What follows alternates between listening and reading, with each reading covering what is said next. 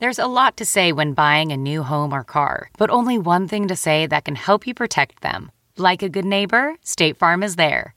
And just like that, a State Farm agent will be there to help you choose the coverage you need, no matter where you are in life. When you need coverage options, your State Farm agent is there to help, on the phone or in person. Like a good neighbor, State Farm is there. Most weight loss plans are one size fits all, not taking into account each person's individual needs. Noom is built for your psychology and your biology, meeting you where you are. Noom Weight uses psychology. That's why they say losing weight starts with your brain, but it also takes into account your unique biological factors, which also affect weight loss success. The program helps you understand the science behind your eating choices and why you have cravings. Stay focused on what's important to you with Noom's psychology and biology-based approach. Sign up for your trial today at Noom.com. That's Noom.com. Plus, check out Noom's first ever cookbook, The Noom Kitchen, for 100 healthy and delicious recipes to promote better living. Available for pre-order wherever books are sold. Hey everybody, welcome to Nerdist Podcast number 23 with Ozzy, as my friend Brian Posehn would say it. So before we get to that, I just want to tell you up top, the next Nerdist Podcast live at Largo in Los Angeles will be July 28th, right after Comic-Con. My special guest will be Fred Willard. That is going to be amazing, which apparently is a word I'm told I use a lot. But it really will be. So go to Nerdist.com. There'll be a banner there. You can click on it, buy your Fred Willard tickets, and come out to see that because the live shows have been amazing. And I use the word again. I'm not afraid. So here's a little background on the Ozzy interview. A couple weeks ago, my buddy Ryan Vance, who works for a company called Revision 3, said, hey, how would you like to interview Ozzy for Dig Dialogue? And I said, Osborne? And he said, yes. And I said, fuck yes! And there was kind of a weird pause while we both kind of soaked in my aggressive response. And I said, look, I would love to do this. Dig Dialogue, by the way, is an amazing video interview series that is co-produced by Revision 3 and Dig. So you should go there, by the way, and check out all the interviews they have because they're fantastic.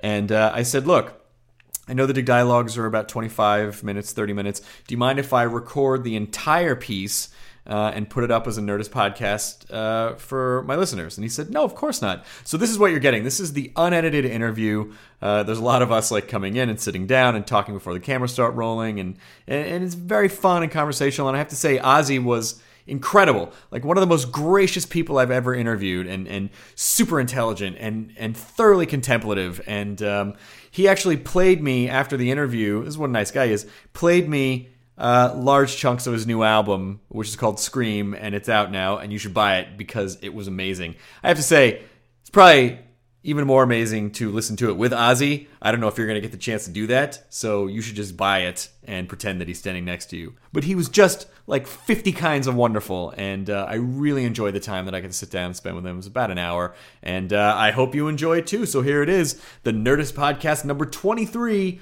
with Ozzy, like Brian Posehn would say it. Now entering Nerdist.com.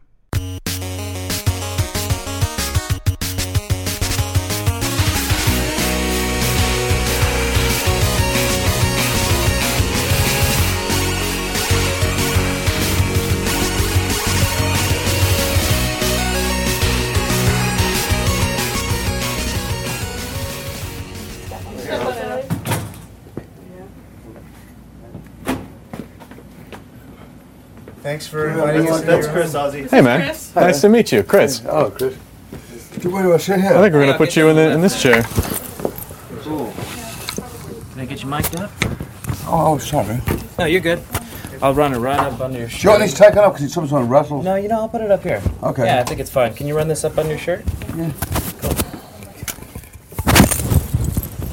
Yeah, have a seat. How are you getting on with this? I got one. I can't even turn the fucking thing on. The iPad? All right, we can talk about it. We can talk about it a bit.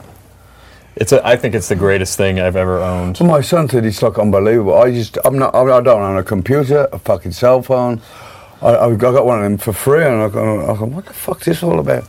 It's like a giant cell phone to me. See, this is why I know that you are entertainment royalty, because Apple doesn't give anything to anyone. So if they sent you one, that is a huge deal. They didn't say I got one from an award show for a gift I did last weekend. It was in like a package, and I was like, wow. That's pretty sweet. I stood in line for this guy. That's dedicated nerddom right there when you'll stand in line But you know, for a device. you have to download it from your computer to whatever you want on it, yeah? Well, some of the stuff, yeah, but a lot of it you can just buy, over the air. Okay. So it's pretty great. But if you don't even own a computer, it doesn't make sense. Like, it's not... I mean, I've tried to fight it for all these years, but I mean, this is all computerized now. Yeah. My father, I'm still trying to get my dad on email, and he won't do it. He's just decided, like, the time for me is... But I'm kind of with it, I don't know what I'm going to be put. I don't know what to push and buttons to press. I don't get freaked out. I'm going to press the wrong button, like get arrested for paedophilia or fucking start World War III. Well, see, if they take the pedophilia button off the computer, then you can't accidentally do that. I know it's just stupid, but I don't like. At least I come from the old team, you know. I mean, when we used to buy vinyl and things. When you don't get fucking discs anymore, I don't know what they're going to get now. It's all down on a wire in a frame. They'll just beam it right into your head. Yeah. They're going to have to... This is going to be antiquated in like 5 or 10 years. I mean, somebody a long time ago said to me, what science fiction today is science fact tomorrow. I mean, when I got cassettes, VHS cassettes. Yep. I got DVD. I don't play them anymore. It's just junk. I remember when somebody gave me a Walkman years ago. I thought, iPod. I thought, what the fuck's this thing? You know? Now I can't live without my. That's one thing I do use my iPod. Because we have a mutual friend in Rob Zombie. Oh yeah. And Rob has like the most extensive collection of horror DVDs I've ever seen. I think he's got everyone that's ever been ever. Literally everyone, and now he's kind of like, well, fuck, what do I need these for? I mean, you can put it in a thing that's smaller than that. Yeah. When we did the Ellen show the other week, and they gave us these little cameras. High definition. I mean, it's got 3 buttons. That's right up my alley. I still can't work the fucking thing. All right, I'm ready when you are. All right. We're rolling. We're rolling? Yeah, I'm going to take a sip of water. Have you got my new album, yeah? No, they didn't give it to me yet. I don't have it yet. Do you want to hear some of it after? Yes, I would love to. If I can get the machine working, I'll play it for I would absolutely love to. Can you ask Bob if I'm going to turn the CD on afterwards? How do I do it? Or is it just... Bob knows how to do it. I mean, I never ever thought I'd have my own recording studio. Oh, really? Oh, fuck. I mean, you don't really need this space anymore. We do most of the work, the guitar work, and then singing in here. We don't use a fucking booth. You don't have to anymore, huh? I mean, this Pro Tool is fucking ridiculous. Pro Tools is amazing. This is the deal. I mean, it costs a lot of money, but if you get a hit record out of it, it's okay, I'm going to give a quick. I mean, there's good things and bad things. The good thing is you can come down whenever you want. The bad thing is you got time on your hands, so you go, oh fuck it, I'll do it tomorrow. I'm going to go for a meal, you know. But if you got to lock in with the studio time and your money going out the door, you get it done quicker, you know. But I thought I've never had the luxury of time, which I don't know whether it's a good thing for me or not. Because I started my new record 18 months ago. Then I pulled out, went on tour with Slash, came back, wrote a book, came back, and it's like in and out. So it didn't really take 18 months. I think condensed down the time under 6 months. Is that about average? No, it's usually I suppose it is really with a rehearsal. I like to do it with my band, you know. I'll get a melody line with the band and I bring it into the studio. But we constructed the whole thing in the studio this time. Oh, that's fantastic. It is, but you know, when you're in a studio, you don't have to you just do it, you know. When you got to do it on stage, that's a problem because you ain't got enough air in your lungs to get through all the. Right. Yeah, I've recorded some stuff for fun, and it's like, oh, I can't. I'm gonna fake this long thing here, as opposed to I couldn't ever do it live. All the tricks come out then, you know. But I don't use many tricks. You all set? I'm all set. 3, 2. I'm Chris Hardwick. I'm special correspondent for Dig Dialogue here. I'm with the legendary Ozzy Osbourne. Hi. We're in your home studio, which is stunning to me. It's gorgeous. It's great. The wife always looks at me with her eyes. And she's looking out over you, watching you, making sure everything's okay. Yes, I mean, I never thought I'd have my own studio. I mean, I did the last 2 albums in my own studio, in this studio. This is the first album in this studio, and the old house was where I did the last one, Black Rain. So even after you've been doing this long, you still don't. It's still kind of weird to you to have your own space to record in your house. Well, you know, I mean, the technology, the way things are going nowadays, you got this will be obsolete in a couple of years. You know, Right. When I first had it built in, the guy goes, "Well, all you need to do is change this thing called a floppy disk." And I put a new one in, and it brings it up to date. But that's horse crap, you know. Well, yeah, and you know what's interesting is that, because I feel like a lot of people, I mean, this is a grander scale than most people, but technology has brought us to a place where people can work from their homes. You know, my son Jack was flying from America to England, and he comes in and he goes, "Dad, when I was on a plane today, I was playing on my laptop and I was getting these rhythms." I'm like, when he played this to me, I was like, it wasn't professionally done for a release, but he got things down on the computer. I'm like, wow, you know? Yeah, you can do that on iPhones now and iPads and all sorts of like mobile devices. Well, in the future, I think that's what's going to happen. People are going to start exchanging ideas on the net, you know? Do you think it's weird that basically you don't really have to be a musician to make music? Is that irritating to you? No, I mean, the whole thing has changed from when I started in 1968, which is like 1,000 lifetimes ago. It was like from then till now. We recorded the first Black Sabbath album on 2 4-track machines in 12 hours. Oh my God! And it still sells to this day. So that was a fluke, because after that we started to get more. We spent 3 weeks, 4 weeks, 4 months, a year. But it's the technologies. I mean, I never thought in my lifetime I would ever see the demise of records, you know. It's pretty weird. I mean, it's pretty weird. Do you think it's just the whole the way the music industry has changed? I mean, how have you seen it? There ain't that much of a music industry anymore. I mean, No. it's all computers now, you know. I mean, I don't know. I mean, I don't know what the answer is. I don't know what the future will bring. It's got to be some holograms or something that you can get your own rock show in your living room, you know. Do you think? Would you rather have started now, or are you happy that you started when you did? I would not have. I couldn't handle it now, because the young bands who sign up for record companies now have to give them the t-shirt money, the publishing, because you know they're a company that want to make money, so they don't sell as many records as they used to anymore, because there ain't that many. You know, you can buy CDs, I suppose. Right. You can buy a few vinyl, but the days of like Thriller are over, you know.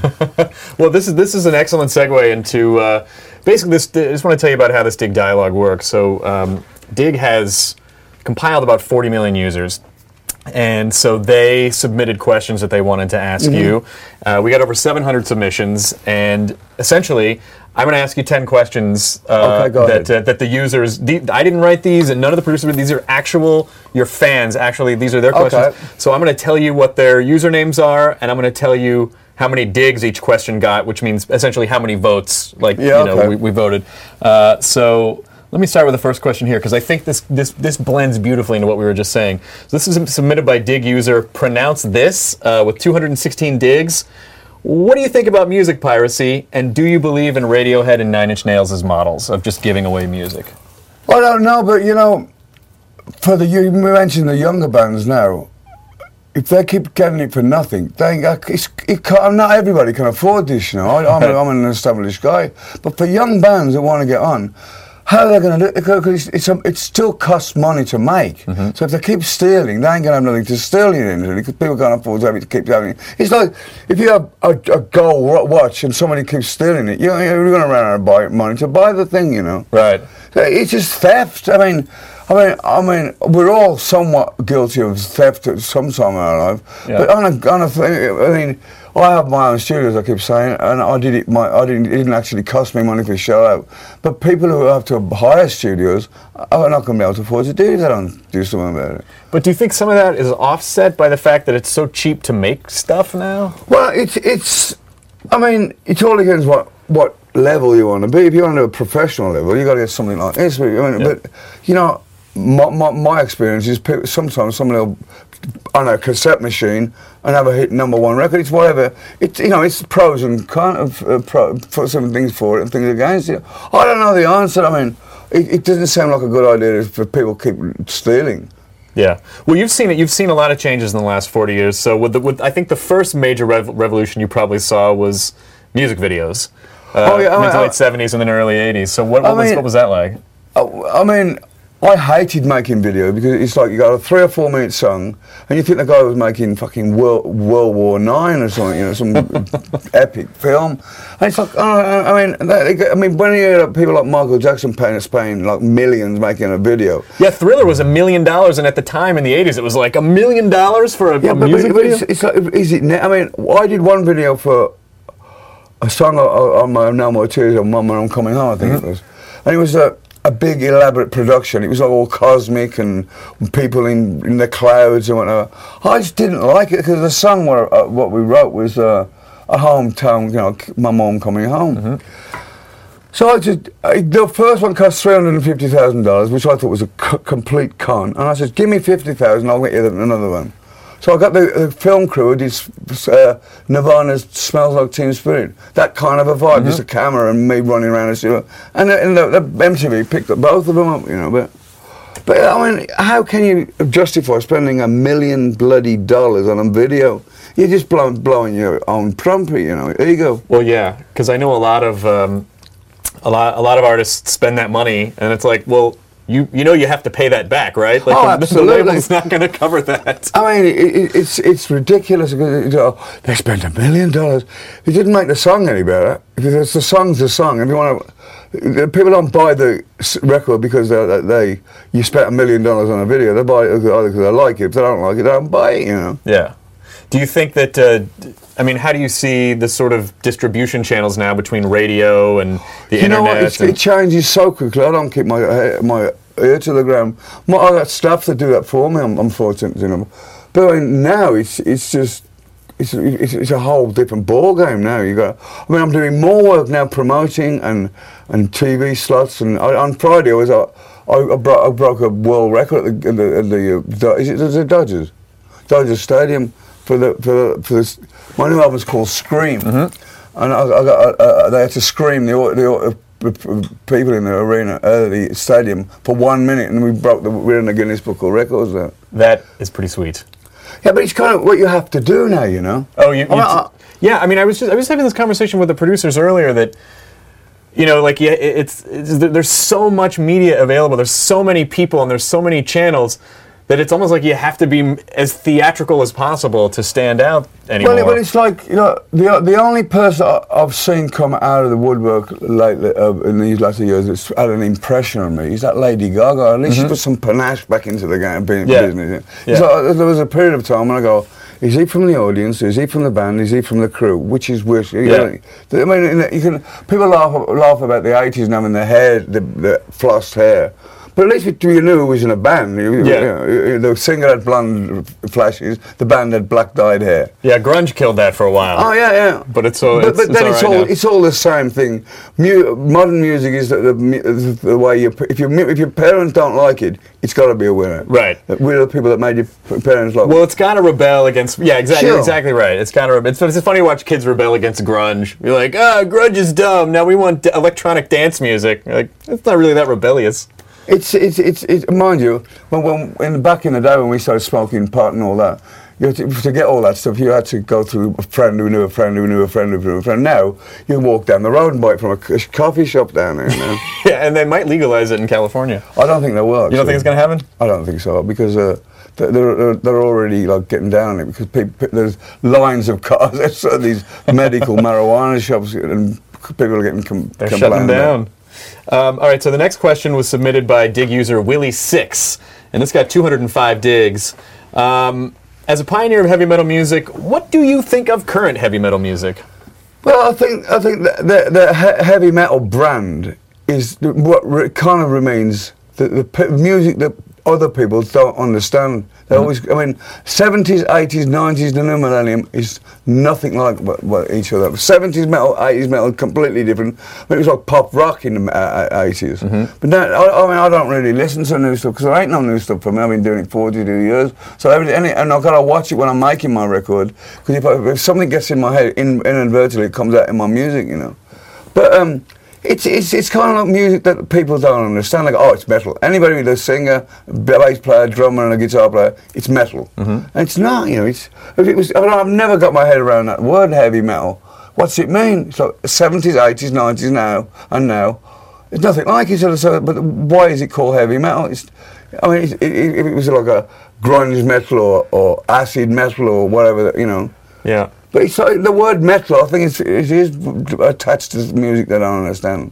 Well, so when you're by the way, I'm wearing a heavy metal shirt, but it's really nerdy. These are actually heavy metals on the periodic table of the elements. This is cobalt. That's molybdenum. No, I shouldn't. What do you listen to when you're just sitting around? Like, do you listen? I listen to old music. I mean, it takes me about 15, 20 years to get into the music what's around now. You know, I mean.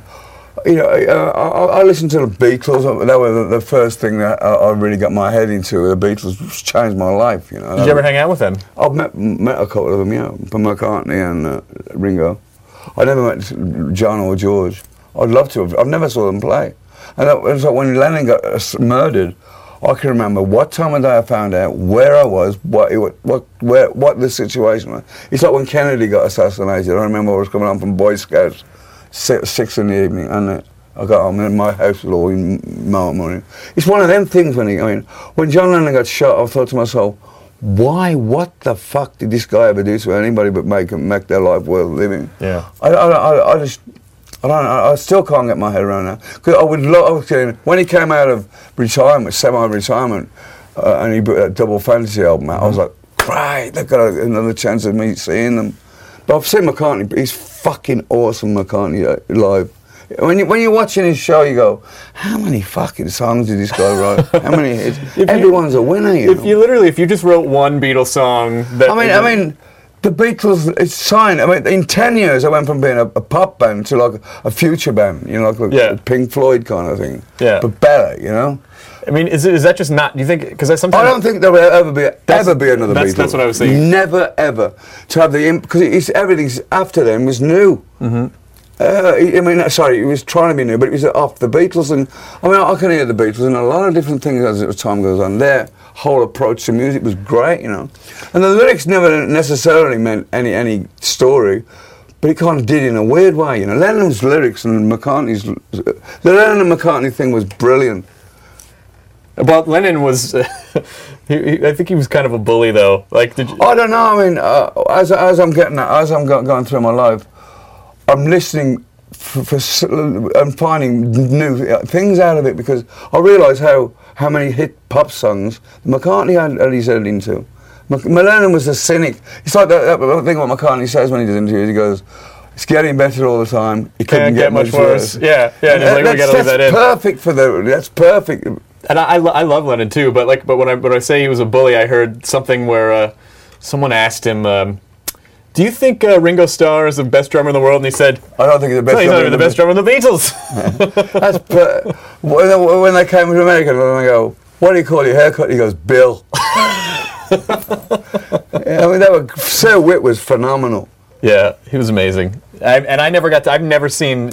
You gotta go and see McCartney. You gotta go. It's just fucking incredible when you see. He does things from the past to now, and it's great. I mean, they were the reason why I became me. You know. Oh, really? Yeah. Do you see their influence in your work? I tell you what they got me. They always had great melody lines. Now, if I could sing about fucking, have you seen the little piggies? It was all great. You know, who gives a fuck about piggies? But the melodies were great. You know. Yeah. And my father was an old time guy. He said, if you haven't got a melody, you ain't got a song. Well, I don't know how these hip hop people are going to get it. Well, they'll just sample the melodies that the people like the Beatles are. But I think a lot of that was all that time they spent in Hamburg. In Hamburg. We did the same in Star Club Hamburg, Black Sabbath. Oh, you did the same thing? Or were we literally just playing for like 8 hours a day? Oh, fuck yeah. You get up and you do alternates. You go, you're on first, then there's another band, and you do that all day until the following morning. Oh my God! I mean, believe it or not, was the best fucking training a band could have because you invent shit to get. When you play, one 45-minute spot was a guitar solo, 145%, and you just learn your craft. You know? So are you writing stuff on? Are you kind of improvising, writing stuff on stage? I mean, it was. It was an education for us because when you go and do it, as Ringo says, when you got nothing, you got to buy it. When you get everything, you get everything for free. You know. Yeah. It's We had nothing to live. The thing is, we had everything to gain and nothing to lose. So we had nothing anyway, you know. So it was. When we first came to the US, it was like the biggest thing that ever happened to us in our lives. Is it weird when you become that successful because then you can kind of do whatever you want? Is it scary to have that kind of freedom? Yeah, well, you know, you go through the ego bit. You know, you buy the car, you get posing around with your cigars and your whatever, and your jewelry shit on. You know. I haven't hit that yet, but I'm on my way. But it's like what the trappings of success, the drugs and the groupies and the whole deal. You sample it all, you know, but then you get real again, you know. Does it really? Because I think for a lot of people who've never experienced that, when they hear someone say, the groupies, that just gets boring. It really does it really get... I mean, there's only so many orifices you can mess around with, you know. then you go, just get the fuck out of here. Right. A third question was submitted by dig user Shawnee B. This got 182 digs. And what does that mean, gigs? A dig means basically it's an online way of saying that someone liked something. So how many people make one gig? A dig. Well, this question, 182 people dug this question, and so that was one of the top 10. Okay. So that's what that means basically. So he wrote this. So I didn't write this. This is a silly thing to say to you, but you've done some crazy shit. Period. Just in case you forgot. What's your biggest regret, and what crazy shit are you happy you've done? Well, we all have regrets. I can't change any of the things I've done, but you move on. I don't go, my God, I did that in 1973. You've got to move on. It's part. I mean, it's like I heard somebody once say, when you come to the crossroads, whatever road you take, you got to live with the good and the bad and whatever comes out with it. You know. So my road's been full of surprises, shall we say? I mean, when I die, I suppose that people remember me biting the head of a bat or something. You know. But it's nothing to say how many people I've entertained and how everything's gone in my whole life, you know. Well, I think people do have an understanding of that. I think they probably just take those isolated incidents as sort of shortcuts. Did Robin Hood really rob the rich to feed the poor? Did all these was Al Capone? Well, why do we always want to remember the bad people, the bad things that people did? You know, like Hitler, like Stalin. Yeah. My ex-wife. She was part of the Axis of Evil? Kinda. Oh, that's good. Well, I think it's I mean, I remember I was in school when that happened, and all the kids had the Ozzy, like they wrote it. It's like, I mean, rock and roll is a business. If your parents hate it, you're going to get, you know, we're the band that made what parents love to hate, you know. Yeah. And when remember when they just stick a record, if it was bad language or anything on the record that was you needed a sticker, people only bought the stickered album, you know. Right. They didn't want to buy the one without the sticker. I was like, please sticker my catalogue. So what do you think is just the second part of this guy's question, what's something really crazy that you did that you're really happy you did? Live. That's good. That's good. That's a good one. That is a good one. What do you attribute that to? Luck. I mean, by all means, I should be dead long ago. I mean, my wife's been she gave me that they call tough love. Mm-hmm. Like one time I was coming, I was in a hotel with her and I felt really ill from doing too much or whatever. And I said, Sharon, I think I'm dying. She goes, well, die quietly. I've got to get up at 9 o'clock. I'm like, ooh. So you think if someone's kind of going through that, then it's really important for them to have someone to kind of look out for them? No, I mean, I don't know what the answer is. I was just lucky to have somebody that did. But I mean, me alone in my head didn't do a very good job, you know. I mean, I've been in that rehab. But you know what makes me smile somewhat? When I hear people go to like rehabs and they go, it didn't work. You know, the answer is it wasn't the rehab that didn't work. You didn't take the suggestions they gave you for real. You know? I've been sober for a long time, and I like almost 7 years. I mean, not to make this about me, but I'm just relating to what you're saying. And a lot of people think that when they quit, like, that should solve all your problems, but it's not, because you you drank in the first place to medicate the problems you had. Absolutely. I mean, it'll sprout from that to sex, from sex to food, from food to gambling, shopping, whatever it is, obsessive compulsion. I mean, I'm drunk for around 7. I don't know. I don't count. I just don't drink today. You know. Yeah. I It's like we're raw, you know. We're raw people that are trying to get through the day, you know. I think a lot of it has to do with just trying to distract yourself from your own thoughts, you know. My head is like a landmine, you know. You go. But you look great now, and you feel good in general. Well, that's good. I gotta make sure you're all right. I care about you. I don't know you that well, but I care about you. The next question was submitted by Dig user. This looks like Bo Neal 428 with 135 digs.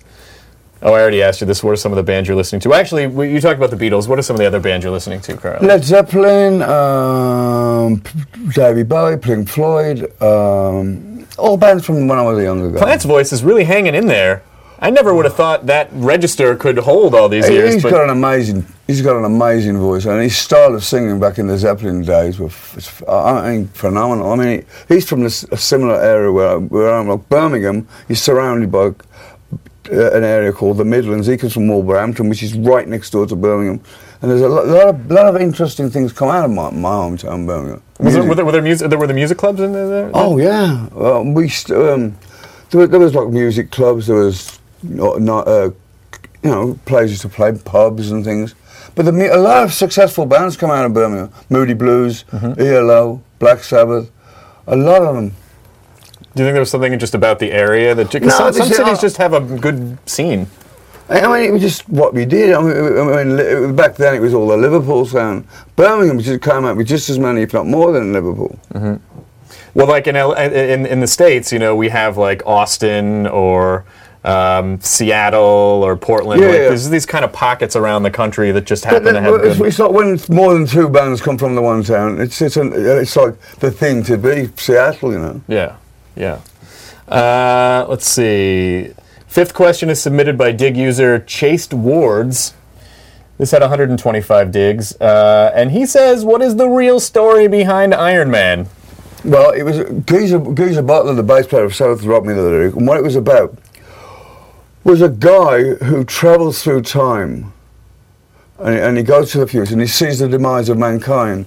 On the way back to the present time, he goes through this macabre thing, and he gets turned to iron.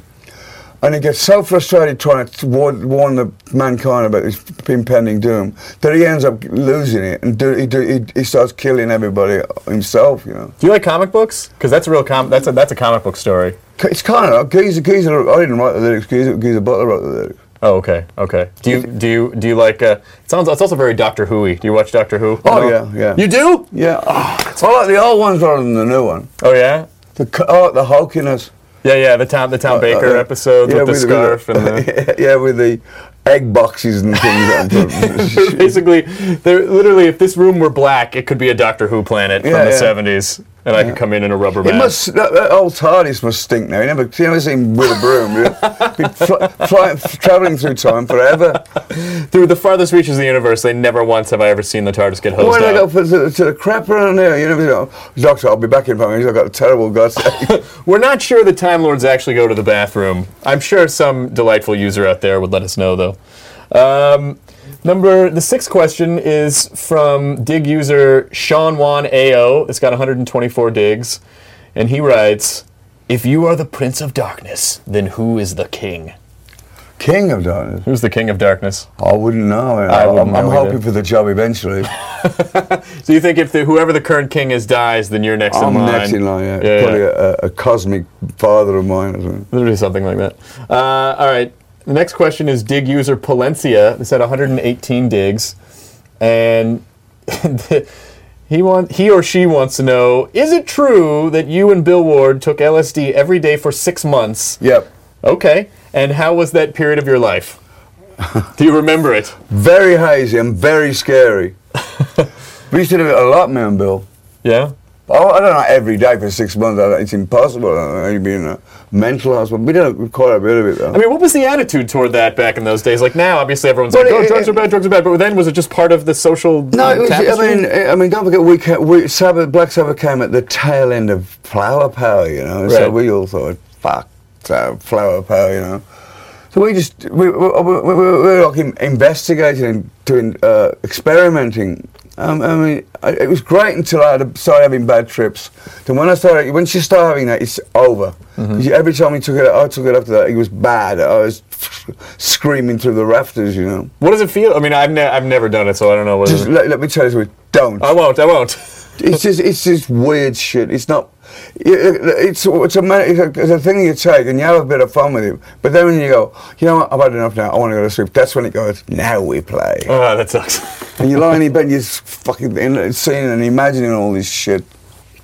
Don't do LSD, kids, because that'll happen. All right. Next question is submitted by Dig user S. Gurwell, 1985. I don't know either. Ozzy, what do you when you look at the current state of music, what disappoints you the most? I don't the way it's. I don't really think it disappoints me. I just get on my mind, you know. It's so big now. I mean now when you see that the music industry is basically a TV show now with a panel, like American Idol and all that. My wife's on one of them as well. Yeah. But I mean, that's in England. How you can tell in England for a long time, people would say what they think the next Christmas #1 record is going to be. But now it's whoever wins this X Factor show in England who get the #1. It's like it's changed music, you know. Yeah. I mean, Simon Cowell loves it. I think good luck to him, but it's not the same anymore. I mean, I'm saying about these talent shows. I don't know how these kids get up there and do it, and then get the rear end reamed out by a panel. I don't. It's my hat goes off to them because I mean, being a 42-year veteran, I would not like to do that. Well, I don't know how these kids. I mean, like, you know, you can win American Idol or come in second or whatever, and then all of a sudden you get famous. But you know, if you're still not really used to touring or playing with crowds, or you know, I mean, if they can get on television and do what they do, and I mean, whoever gets up there, whether they get laughed off or what, they've got balls, man. I mean, so I don't suppose they would have too much stage fright when they're going if they went on arenas. I don't know. I mean, from being nothing to being the winner of X Factor or America Got Talent or whatever, and trying to get on with your life, it doesn't happen like that because you're fired out of a cannon and you've got to land sooner or later, you know. Yeah. And reality, it hurts because when you know, I'm being fortunate. I've had a very fruitful career. But so I've through my career, I remember going, "Oh, fucking hell, Bon Jovi, how am I going to survive this?" And you do, you know, Peter Frampton and all these major new bands and things like that. But I just plod on, you know. So it's not really affecting me. But the downside of these talent shows has got to be going back to a regular, you know, job after being on the top of the world. Well, you're about to go on tour again Yeah. in a couple of weeks for like. You're going for like 18 months or something crazy like that. Yeah. Does that even register to you anymore? I mean, how do you? Well, the way it's not straight 18 months. It's 18 months. It's like touring over a period of 18 months where I take gaps and breaks and holidays and things along the way. 'Cause I couldn't do 18 months straight. Yeah. Do you miss home, or are you just used to? This is home. No, but I mean, like when you're on the road, do you miss being home, or are you just kind of used to being on the bus? I mean, when I do come home after the tour, Shannon, my wife goes, "Let's go out." I go, "No, Shannon, my job's going out. I want to stay in for the next 3 months, you know." Yeah. But if I had my way, I'd never leave the house. But you must still get something. I mean, you still feel a rush when you perform, like when you get on the stage. When you go, it's nothing like a good gig, and there's nothing like a bad gig. When you do a good gig, it's the best feeling in the world. When you do a bad gig, it's the worst feeling in the world. Because every time I go up there, I want to give them my heart and soul, you know. Sometimes it works, sometimes it doesn't. I mean, sometimes my voice is so bad. I think, what the fuck is anybody listening to this phone? My voice goes. I mean, you go to a sporting event and you cheer on your team for an hour and say what you're gonna feel like the following morning when you wake up. But I have that every day. Well, so do you? I'm not complaining. No, not at all. Because I do stand up, and sometimes I wonder, like, do you feel like you can have a good show that maybe the crowd didn't connect with as much, or a bad show that they love, but you feel inside like I didn't? Sometimes you're right, because sometimes I go and I go, "That was fucking terrible tonight," and the people will come to me and say, "Ozzy, you're getting better with age," and I go, "What the fuck are you smoking?" I mean, it's sometimes you're right. Sometimes what my perception of what's going on is off. Yeah. Or you just have a different, you know what kind of level I mean, you want to hit. if I get off, I should have said to you, if I get off while I'm performing and the crowd don't get to where I want it, I take that as a bad show. But you know, I think maybe it's just a question of going easier on yourself. I'm very hard on myself. Yeah. But I think most of the people who excel to your level in their field probably are, and that's why they're where they are. I mean, there are people in the business that go on stage, you know, the impression I get is the audience are privileged to see them, not me. I'm privileged to see the audience, you know. Yeah. I really am. I mean, without them, we ain't got a fucking pots of piss in. The 9th question here was submitted by dig user B. Lide. This had 64 digs, and he wants to know, or she, who'd you pick to play in a movie about your life? Denzel Washington. That's a perfect answer. I don't even think we have to go in depth on that. I would. That's perfect. The 10th question. Or Prince. Or Prince? Yeah. Prince is tiny, though. I don't know if they could get him. They'd have to trap him. They'd have to set up these Prince traps around his house and be like, I got you, Prince. Now go play Ozzy. He'd be like, let me go, let me go. The 10th question here was submitted by Guzmar, 57 digs. This is maybe a tough one to answer. What was going through your head when you first heard of Ronnie James Dio's passing? Well, I mean, I never hung out. I met him a bunch of times, but we didn't hang out we just didn't hang out much. But I admired his talent, his singing voice. I mean, so many singers owe their career to Ronnie James Dio because there's so many singers wanted to sound like him, you know. And when I heard he'd got cancer, I immediately sent a message to his office saying, "Is there anything we can do?" Because, you know, Sharon battled cancer, she beat it, you know. And I thought, I remember when I got diagnosed, Sharon got diagnosed, I thought, what the fuck do you do? I never knew anybody that survived, you know. I thought it was all bullshit when they said, you know, people can beat it. So I just sent a humane thing, and I said, you know, if we can help you, if you want to ask this question, please call us. Then I was at an award show a few weeks back, and he was there. I never actually spoke to him. We had paths, but I was doing an award out and he was doing something else. But I met the drummer, Vinny Appice, and I said, did Ronnie get my message? And he says, I don't know. I said, well, tell him, you know, I'm thinking my thoughts are with him, and if he wants to talk to Sharon, just call us. Then when we found out he passed away, it was very sad. Yeah. I mean, he was a great singer. He'd be sadly missed. Yeah. We need somebody like Ronnie James Dio. Well, after this, I just want to make sure we're not taking too much of your time here. How are we doing? We're doing pretty well for time, actually. How are you doing for tape? 40 minutes in. Oh, okay. We are? Okay. So I don't want to take up too much of your time, but I just have a couple of quick questions that I want to know, which is, what's your process? Like, what's your songwriting process? Can you sit down and write, or do you just have to get struck by lightning? Sometimes I get struck by lightning. Sometimes I get like, most of my best songs have come out of nowhere. Like, for instance, the song Paranoid was a filler track for the album, which is going to be called War Pigs, hence the guys on the album sleeve with the pink leotards and the, I don't know, fucking. And then I remember Roger Brown, the producer, saying, just bang anything out for 3 minutes. And out of the blue came Paranoid. It's one of the greatest songs I ever had a part to write with, you know. Yeah.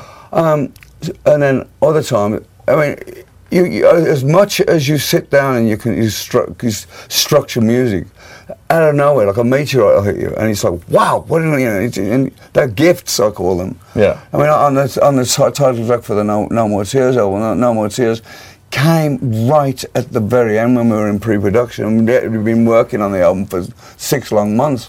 I mean, sometimes you walk in and write one straight away, and then other times you can't. You think you've got writer's block, you know. But now, since I don't drink, I used to think that alcohol and drugs were the fuel for my creativity. Oh, I had that. I was afraid of that too. And so I thought, how the fuck can I go to a club gig?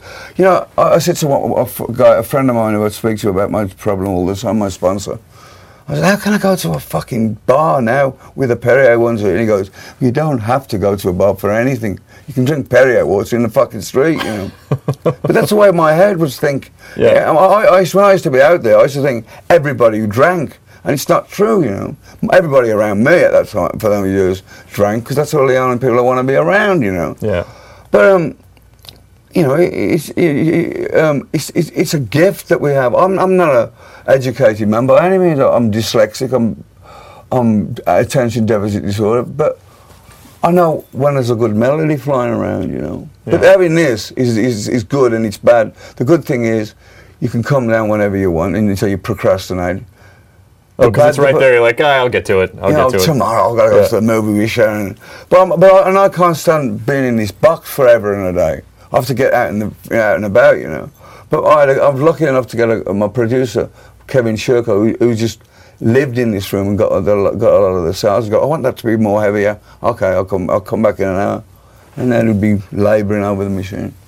So if you were to attribute one thing to the longevity that you've had, what would it be?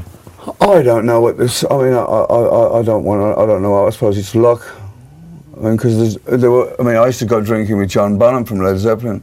He died and I never. And we didn't go, oh, well, he had 1 pint more than me. Right. I mean, it doesn't work that way, you know. I mean, people die it's only because we're in the public eye that you hear about us dying, you know. But people must die every day of them choking on their vomit or taking 1 too many drinks or pills or whatever. Mm-hmm.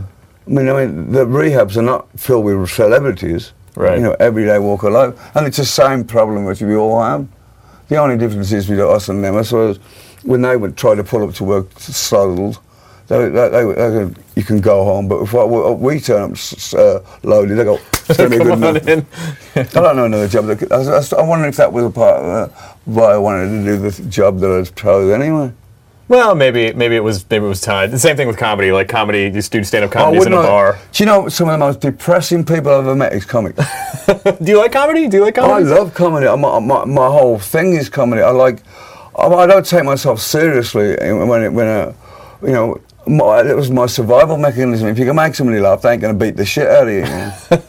Yeah, that's what I had to do with school because I got stuffed in trash cans for being a nerdy kid. So I had to try to be I was a crazy class clown. Anything to get the kids on my side and steal, beg, borrow, pull phase at the teacher when he turned me back, throw shit at the teacher, you know. Do you see a lot of crossover between rock stars and comedians? Because I feel like every comedian wants to be a rock star, and every rock star wants to be a comedian. It's not comedians and rock stars in Los Angeles, it's medical stuff. Oh, okay. You got a platinum disc for changing your face or something, you know. And everyone's turning into these kind of weird robot-y looking people at the plastic. I remember a few years back, Sharon and I were waiting for our car to come up from the Valley Park car park. And as it came up from behind us, all these women turned around at the same time. It's like, fucking hell, they all had the same face. These weird Twilight Zone plastic cat faces. You expected the music. Do not adjust your TV set. I mean, fucking hell, Joan Rivers as well. Have you seen her now? She has not to, but yeah, I've seen her. She has no expression. That was very funny. No, she just kind of has these slits in her eyes and then her face. But I'm not even sure if she eats through her mouth anymore. Too bad at all, Joan. But I don't think she can eat with her mouth anymore. I think they have to like shove hams in her arms or something. I don't know how she does it. I don't know how she does. My mom goes, Joan Rivers looks amazing, and I'm like, for a 70-something-year-old woman, she looks pretty good. Mind you, though, I bet I wouldn't like to. You know what I'm thinking. I know what you're thinking. Don't think that I haven't been like, could I? No, I could never do that. That would be I would have to drink now. No. Snort now. I think I would rather go back to drinking than fuck Joan Rivers. I'm just saying. And if Joan Rivers, you're watching this, I apologize, but I would rather drink again than to. I'd like to go drinking then. I'd probably fuck him. And then you'd be like, no, give me the knife. I better call my sponsor. This did not go well. All right, thank you so much for joining us today. You are delightful. It's such a pleasure and an honor to interview you.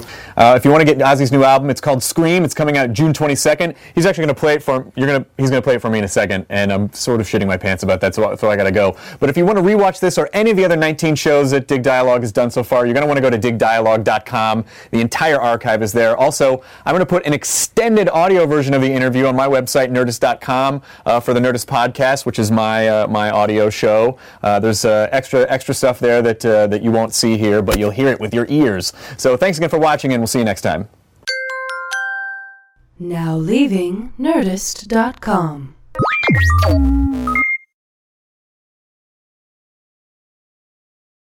1, 2, 3, 4. Those are numbers, but you already knew that. If you want to know what number you're going to pay each month for your car, use Kelley Blue Book My Wallet on AutoTrader. They're really good at numbers. AutoTrader.